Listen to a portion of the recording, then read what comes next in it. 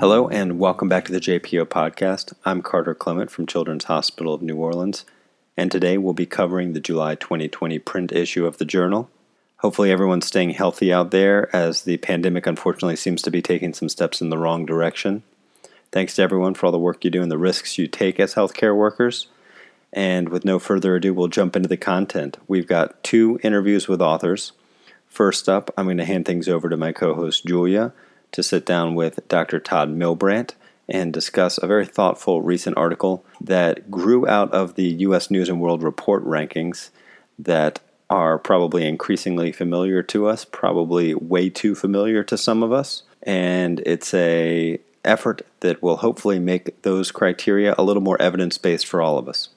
This is your co-host, Julia Sanders from Children's Hospital Colorado, and I'm here today with special guest Todd Milbrandt from Mayo Clinic. We're going to chat today about his paper, Does Shorter Time to Treatment of Pediatric Femoral Shaft Fractures Impact Clinical Outcomes? Dr. Milbrandt, thank you so much for joining us. No problem. I'm looking forward to talk about this paper. Perfect. Well, I know this has been a controversial topic, so I'd like to start out with a little bit of background. The U.S. News & World Report metrics, which purportedly measure quality, such as the 18-hour cutoff for treatment of femoral shaft fractures, has pressured some changes in treatment algorithms for certain injuries. So, just to kind of start off with, do you see this as a positive or a negative? And what metrics do you see as the biggest challenges to meet? Yeah, so, I think that that's a great question and kind of gets to the heart of why we did this paper to begin with. I think it's good for us to be measured by some stick. And because just living with our blinders on is never going to let us improve our quality of care of kids. And we're still learning how to do that in modern medicine. Quite frankly, we are in our infancy in the way that we judge quality of care, especially in pediatric orthopedics. I think that we're just learning. And, this study came out of my frustration of having to fill out the U.S. News & World Report form. And not because I was filling it out, but mostly because, for example, the child would be admitted at 6 p.m. and we would get to them at 1 p.m. the next day, which was like 19 hours. And then because of that child was considered, quote, a bad outcome within that U.S. News & Report framework. So part of this came out of my frustration, but then also I was curious to say, well, maybe they're right. I don't know where 18 hours came from. We should look at what happened. And so I think that it was from that this paper kind of came about. And I think that the other part of that question was, how does the challenges that this creates for us? And I think that the 18-hour metric for us, we found in this paper not to really have much, from a clinical outcome standpoint, have much effect at all. So in terms of their pain and outcome and infection rate or anything else that we could search through in the medical chart from a clinical outcome standpoint, we couldn't get to. The only big difference, and I would have to say this may be what they were trying to get to, was that the children who were treated in less than 18 hours were able to go home on average about a day earlier than those that did not. So our length of stay overall was less, but that's because we kept them in the hospital. They came in the night before and they were done that day, and that we didn't feel comfortable with sending them home that exact same day that we had operated on them. So then they would spend 2 nights in the hospital. And so I guess from that standpoint, it could be looked at that, well, maybe this is a valid outcome. But for me, some of this is timing. And this is another sneaky way, in my opinion, of basically asking the same question twice within the U.S. News & World Report. So U.S. News & World Report also asked, do you have a trauma room that is available for a first start every day? And this is kind of another sneaky way of basically asking that same question, which really works well, I think, for large groups that have a consistent volume of trauma, because they can then say, yes, every day we will have at least 1, if not 4, traumas to take care of the next day. And it makes sense for us to put resources towards that. Here at Mayo, we have 4 people in our group. And for an example, we have 4 people in our group, and our trauma in the wintertime is about 1/4 of that of our trauma in the summertime. And so just from a logistical standpoint and waste standpoint, we don't want to staff a complete operating room when maybe or maybe not we would be able to use that. And so that's kind of what their point was, which I understand, but we couldn't find any direct clinical correlates besides the length of stay. Yeah, and I think that's a really helpful finding from your study, is that length of stay was really the only difference that you found in your cohort. And for example, here in Colorado, we do have a trauma room, but even with the trauma room, sometimes we don't meet that 18-hour because, as you say, the kid comes in at 6 p.m. and maybe their fourth case after 3 supracondylars. And the challenge, I think, is that some of these metrics may push people to operate overnight if they're trying to meet those metrics. And I'd be interested in your thoughts on, whether you think, does going to the operating room with maybe the B team at night, is that worth meeting all the metrics from U.S. News and World? Yeah, I would totally echo those feelings because, in my opinion, the answer to that question is easily no. And it's not only the B team in terms of the staff who may or may not know our instrumentation and our usual. It's also the B anesthesia staff who may be, like in my case, an adult anesthesiologist who is covering for any emergency overnight. So we have those safety concerns. And then C, it's my own B team in my own head, where if it's 2:00 in the morning and that day I've done a 12-hour spine and now it's 2:00 in the morning, I can guarantee you that I am not the same person as I would be the next day. And so physician wellness has now become a big part of this too. And if I can't really prove a clinical outcome that makes it better for the patient, then maybe my outcome is one that we need to consider, or a surgeon's outcome needs to be played into that. And maybe we look at some, like I think one of your other questions was, well, how else are we going to make these measurements? And, I don't envy the U.S. News and World Report group. They're trying to find differences amongst all of us to then place us into columns. I get it, that's their job.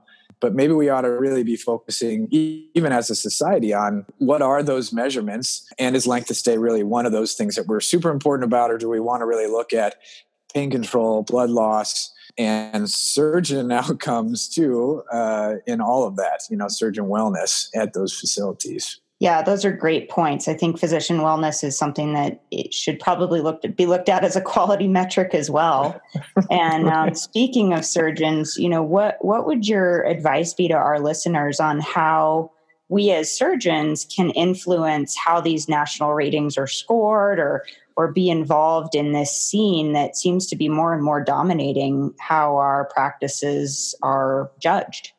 Yeah. So when I was going through this, I started hearing from many of my other friends, including Kevin Shea, who's plugged into a lot of this measurement stuff across the United States. And it's coming for us one way or another. I mean, if it's not U.S. News, it's things like Consumer Reports, who are going to give doctors grades. And I think that it behooves us as a group of people in pediatric orthopedics to define what those are, or it's going to be things that are not relevant, like a distinct 18-hour rule. To me, this really ought to be, was it done within the next day? Could you get it done the next day, or could you not get it done the next day? Not some arbitrary hour content. Your question was, how do you get more involved? Well, I think this is like the primary role, in my opinion, of our society. POSNA specifically and has been working on at least the criteria with Kevin's QSVI group to try and come up with the right measures so that then we can then go to our national reporting agencies and say, these are the things you really ought to be measuring, and not these arbitrary other random things. There is some hesitation, though. I have to say that Kevin talks about this at the board level. There is some hesitation. People don't like to be measured, and because they think that they're doing fine, and they don't want to hear if they're not, or they don't want to hear that they're in the 25th percentile in speed or blood loss or infection rate or whatever, right? Because then they have to do action in their own lives. But it's coming for us. And I think that actually the younger population that are surgeons within our group have been more able to take this on than senior surgeons are. And maybe that's just, from being in practice for 30 years, you don't really want to change, right? As opposed to if you're new, you're like, well, if you tell me a new way to do it and I can do that and it makes my patients better, I will do it. I really think that conversation needs to be had more at a broad level within POSNA and then be accepting when POSNA does try and do those initiatives to jump on board and say, yes, I'm okay to be measured. I think it's a good idea that we're measured, and here's my data to put me in the database so that we can grow that program. Because I think that's what it's going to come down to. We're going to be POSNA certified at some level at some point so that we can say, yes, you are a safe hospital to practice in, and you should be doing children's orthopedics because you are willing to put in your data and you're willing to be measured. And if you're not, then you're not going to get that seal of approval. Those are all great points of advice. And I would echo just, encouraging people to get involved and to share their data as hard as it can be to be examined. That's something that's going to make us all better. And I also, of course, wanted to thank you for your work in this study, because I think evidence like this is what's going to be able to change those semi-arbitrary measures where, somebody says, well, 18 hours, and we really should, as a scientific community, say, what is about that 18 hours that's so special and what really makes a difference? So thank you so much for your work. And I would encourage everybody to continue to ask these questions and gather this data and get involved. Totally. If you see openings for the QSVI committee in POSNA, jump on it. I mean, everybody needs that committee structure, has lots of people working for it, but that's a great way for you to get involved at POSNA level, or even the academy level has quality improvement committees. So get involved on a national level and you can steer the conversation. Thank you for calling me and picking this paper too. I appreciate it. Absolutely. It was a pleasure having you on. Thank you, Julia, and thank you so much, Dr. Milbrandt. Next, I'm going to hand things over to our co-host, Craig, who is going to bring us a conversation with Dr. Jaime Gomez about early onset scoliosis. Specifically, the authors brought in some concepts from adult spine surgery, like how we should think about the sagittal profile, and have given us some good information to think about in terms of maintaining the sagittal profile when we put in, quote-unquote, growth-friendly instrumentation. So welcome, everybody. This is Craig Lauer from University of North Carolina. Next, we'll discuss an article entitled The Effect of Spinal Pelvic Parameters on the Development of Proximal Junctional Kyphosis and Early Onset Scoliosis, Mean 4.5-Year Follow-Up. This is from lead author Jaime Gomez from Montefiore Children's Hospital and senior author Ron El-Hawari from Halifax, Nova Scotia, in conjunction with the Pediatric Spine Study Group. The purpose of this study was to characterize the rate of PJK after distraction-based growing rods in early onset scoliosis patients and look at the influence of spinopelvic alignment parameters on PJK. For their methods, they found 135 children from PSSG with follow-up of greater than 2 years, and they defined PJK as being a proximal joint angle of greater than 10 degrees and at least 10 degrees greater than the pre-op measured angle. And they also defined proximal junctional failure as PJA that required extension proximally, which was based off surgeon preference and whether they extended above with revision growing rods or a spine fusion later. So I actually have Jaime Gomez here for the interview and I want to get his thoughts on this. So Jaime, welcome to the podcast. Pleasure to have you. Thank you very much for having me. It's a pleasure to be here, and it's really great to talk about this study. There was a big collaboration between a few spine study groups. So before we get into the results, would you be able to discuss why you focused on PJK or proximal junctional kyphosis and proximal junctional failure as important outcomes in this population? So, why did you think that those were important? Why did you decide on the 10-degree measure?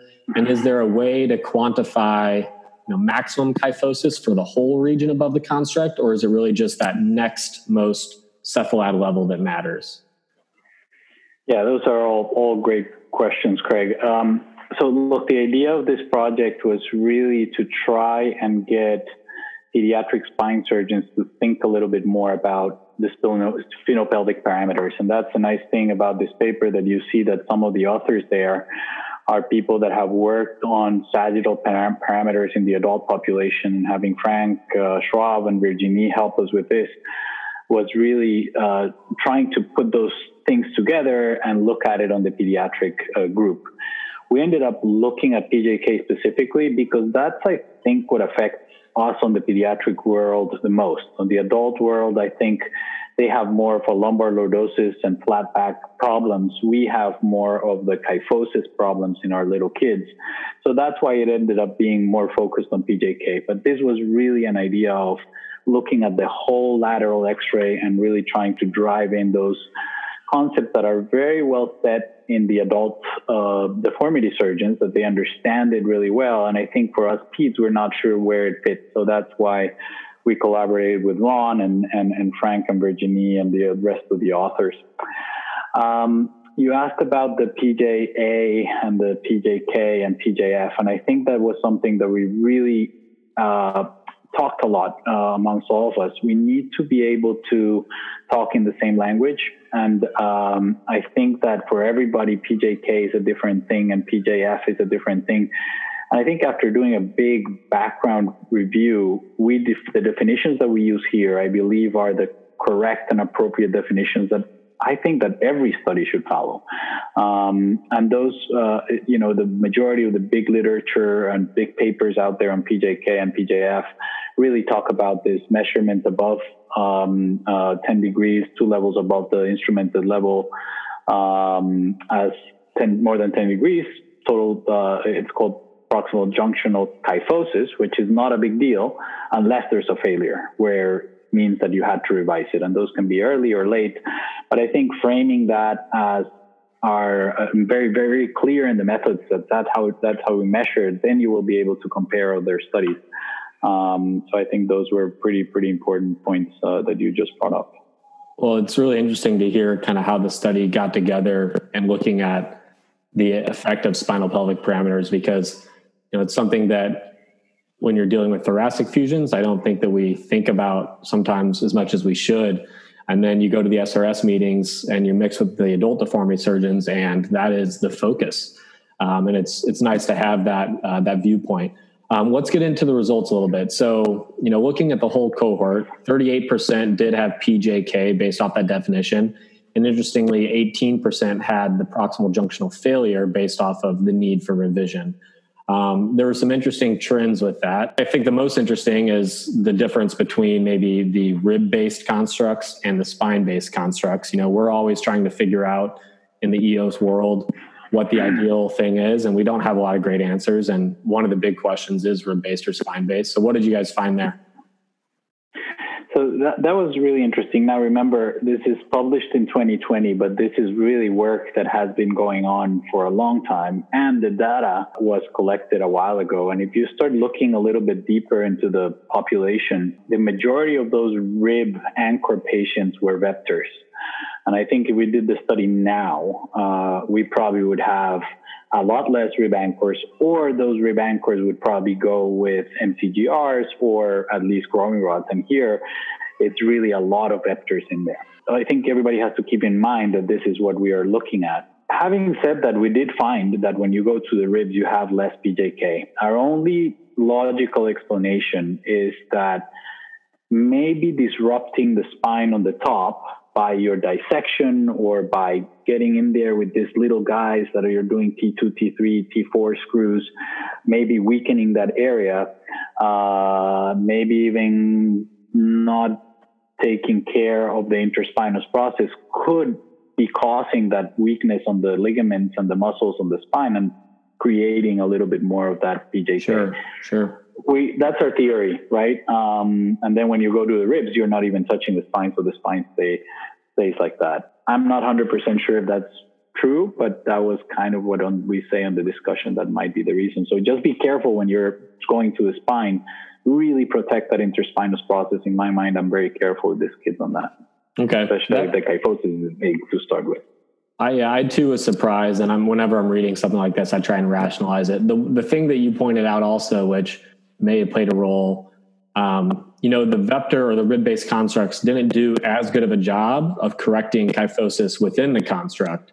And so if you're still somewhat kyphotic in the construct, then you don't have to be as kyphotic above to kind of get back to that pre-op sagittal balance, which apparently the patients are kind of prone to get back to. Do you think that the fact that maybe the rib-based constructs, at least in this historical cohort, weren't as powerful played a role?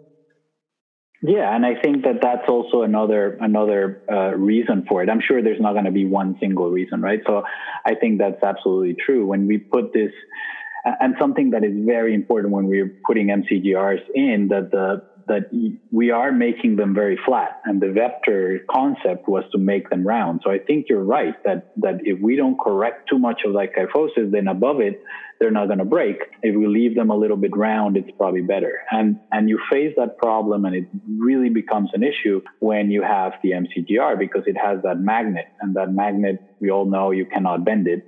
So you're forced to make them straight. So I'm concerned that when we put that MCGR, we might be seeing the same thing. And I think Lindsay Andres has talked about this, and we all, I think, pay more and more attention. Just be careful and put the magnet really in the thoracolumbar area.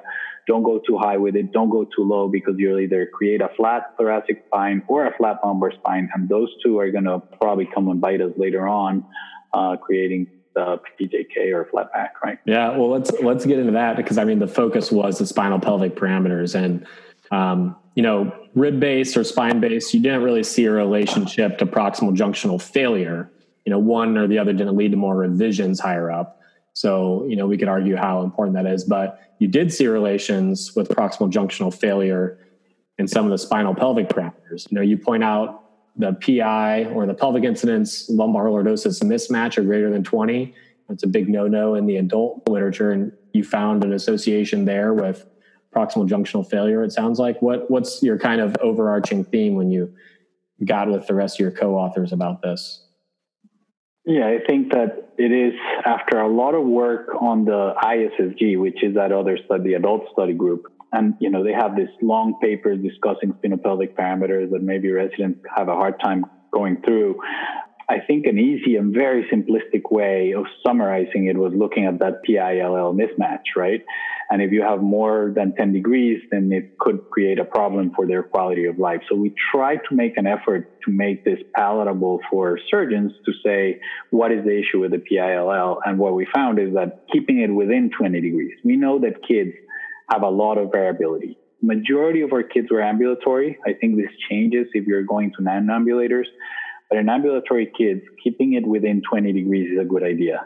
So I always measure the PI, and I'm going to think about how much lordosis I put in, because if I'm way off, again, because the magnet is too low now that we're doing more magics, or because I didn't put enough lordosis, that will likely make the patient have a higher risk of PJKing later. If I make a flat back on the bottom, the kid will probably tend to go in kyphosis. And I think that that's something that I pay a lot of attention, especially in these kids that you usually end up going pretty low on the lumbar spine, majority of them when you're putting growing rod. So in my mind, always measure PI, and always at least make a big effort to try and match that lumbar lordosis. So in very simple terms, if the PI is 50, you don't want that lumbar lordosis to be 10, right? You want it to really get between 30, 40, 50 if you can, because that's going to prevent PJK. And I think that's a big message of this paper, just to pay attention to that lumbar area, because that's what we can really affect. The other thing that we found is that big kyphosis will have a risk of having PJK, but that's how the patient presents. So you cannot alter that. Sure, but you can definitely alter lumbar lordosis. So just work on that one. Okay. Let me kind of propose a hypothetical that'll maybe help solidify some of these concepts. So let's say we have a patient that, for whatever curve characteristic in the above, we think that our lower instrumented level should be kind of L1, L2 for the growing rods. So in that respect, if they're tall enough for a magic or traditional growing rod, whatever it may be, it sounds like your recommendation is do what you have to do to preserve the lumbar lordosis, or at least account for it in that construct. How do you physically do that if you're not really instrumenting the lumbar spine? That's very interesting, Craig, because I think that this really applies when you're going distal to L3. If you are not going distal to L3, you're not going to alter those parameters. And we wrote a paper that is actually being published looking at AIS population. Mm-hmm. And what we did was compare the selective fusion patients with the long fusion patients. And what we found is that, what I thought we were going to find, these were patients on a long time ago, is that the long fused patients would be having a flat back and that they were going to have a problem. What we found is that the selective fusions, so if you fuse L2 and above, you do not alter the spinopelvic parameters of those kids. So the lumbar lordosis stays the same, that PILL doesn't change. But if you go to L3, you do affect it. And what we found was that we actually were not making them flat. It was actually that they were putting too much lordosis. Now, this was a select group of surgeons, a couple of surgeons that some of them had done adult deformity fellowships. So I think that what was happening is that they were thinking about that flat back and they put too much curve on the lumbar lordosis. I'm not sure what that's going to do.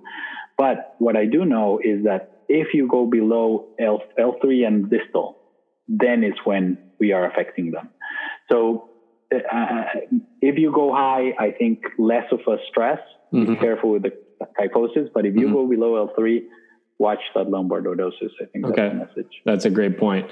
And what if you go to the pelvis in that patient, let's say a non-ambulatory patient, if you're not, we're not obviously attaching to the spine in the lumbar area and you're really distracting posteriorly, I don't know how, I guess I'll open it up to you, but how can you ensure that you maintain that lumbar lordosis? I think it's harder, right? Because if you have just screws at 4-5 and 1 or 5-1 and pelvis or something like that, which sometimes we do, you're not going to be able to control that lordosis as much. But I think that is still the bend on the rod is important, right? Because even if there is not an anchor grabbing L2 to the rod, you're still putting that rod with some kind of turn. So matching that turn to whatever your PI is I think our responsibility, is what we can do. Now, what the spine is going to do afterwards in the places where there's no anchor, I'm not sure, but just you making the effort of bending that rod the right way and not making it flat, I think it's kind of the key part. Perfect. Yeah, I totally agree. Let me just ask, let's say you had one of these patients that you now, you decide their lower anterior vertebra is going to be L3 or something. What would you do in terms of rib-based or spine-based anchors? Do you vary, or what's your preference?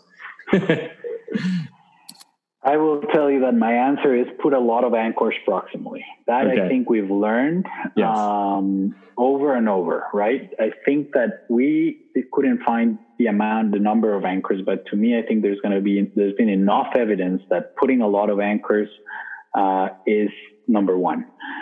Where you go, personally, I tend to go to the spine if it's a spine problem, and I tend to go to the ribs if there's a rib problem. So if the ribs are going down for some kind of muscular dystrophy, or there's fusions on the ribs or things like that, I might go there. If it's just a pure scoliosis, I tend to not touch the chest because I feel that going to the chest might create more scar tissue and their lungs could be affected.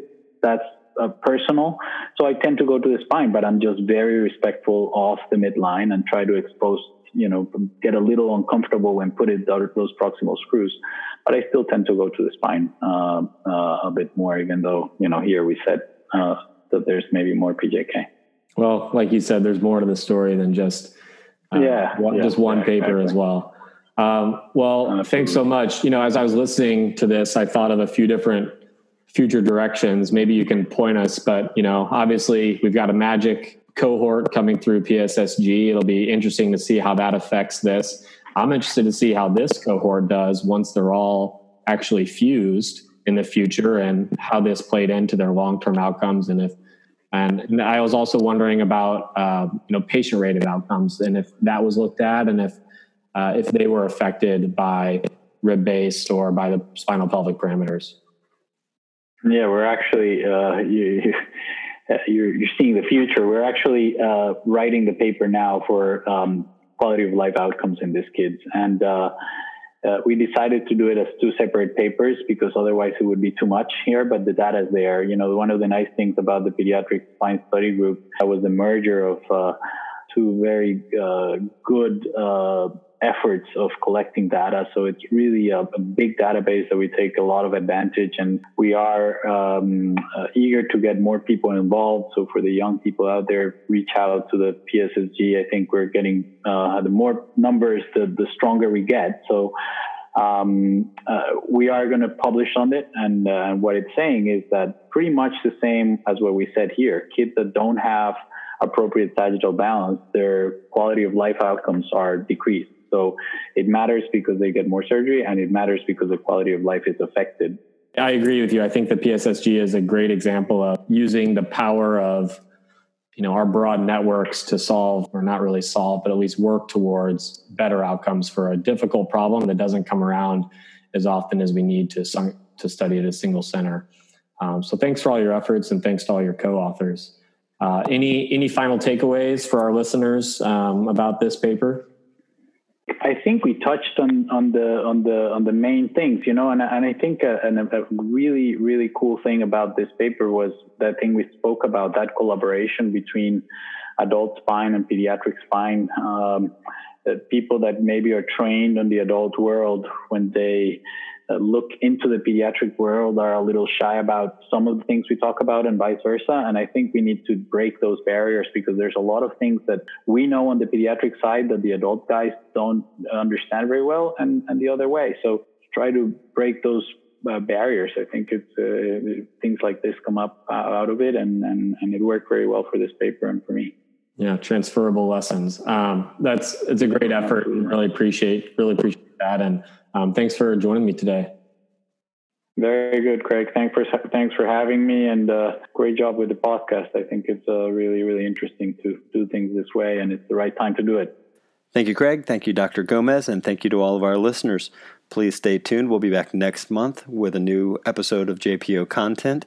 And in the meantime, we plan to bring you a bonus episode covering some more of the annual meeting content, specifically from the foot and ankle section. And if you're not already subscribed to the podcast Interview with a PediPod, please check it out. The upcoming episode features Dr. Lenke, which we are very excited about. See you next time.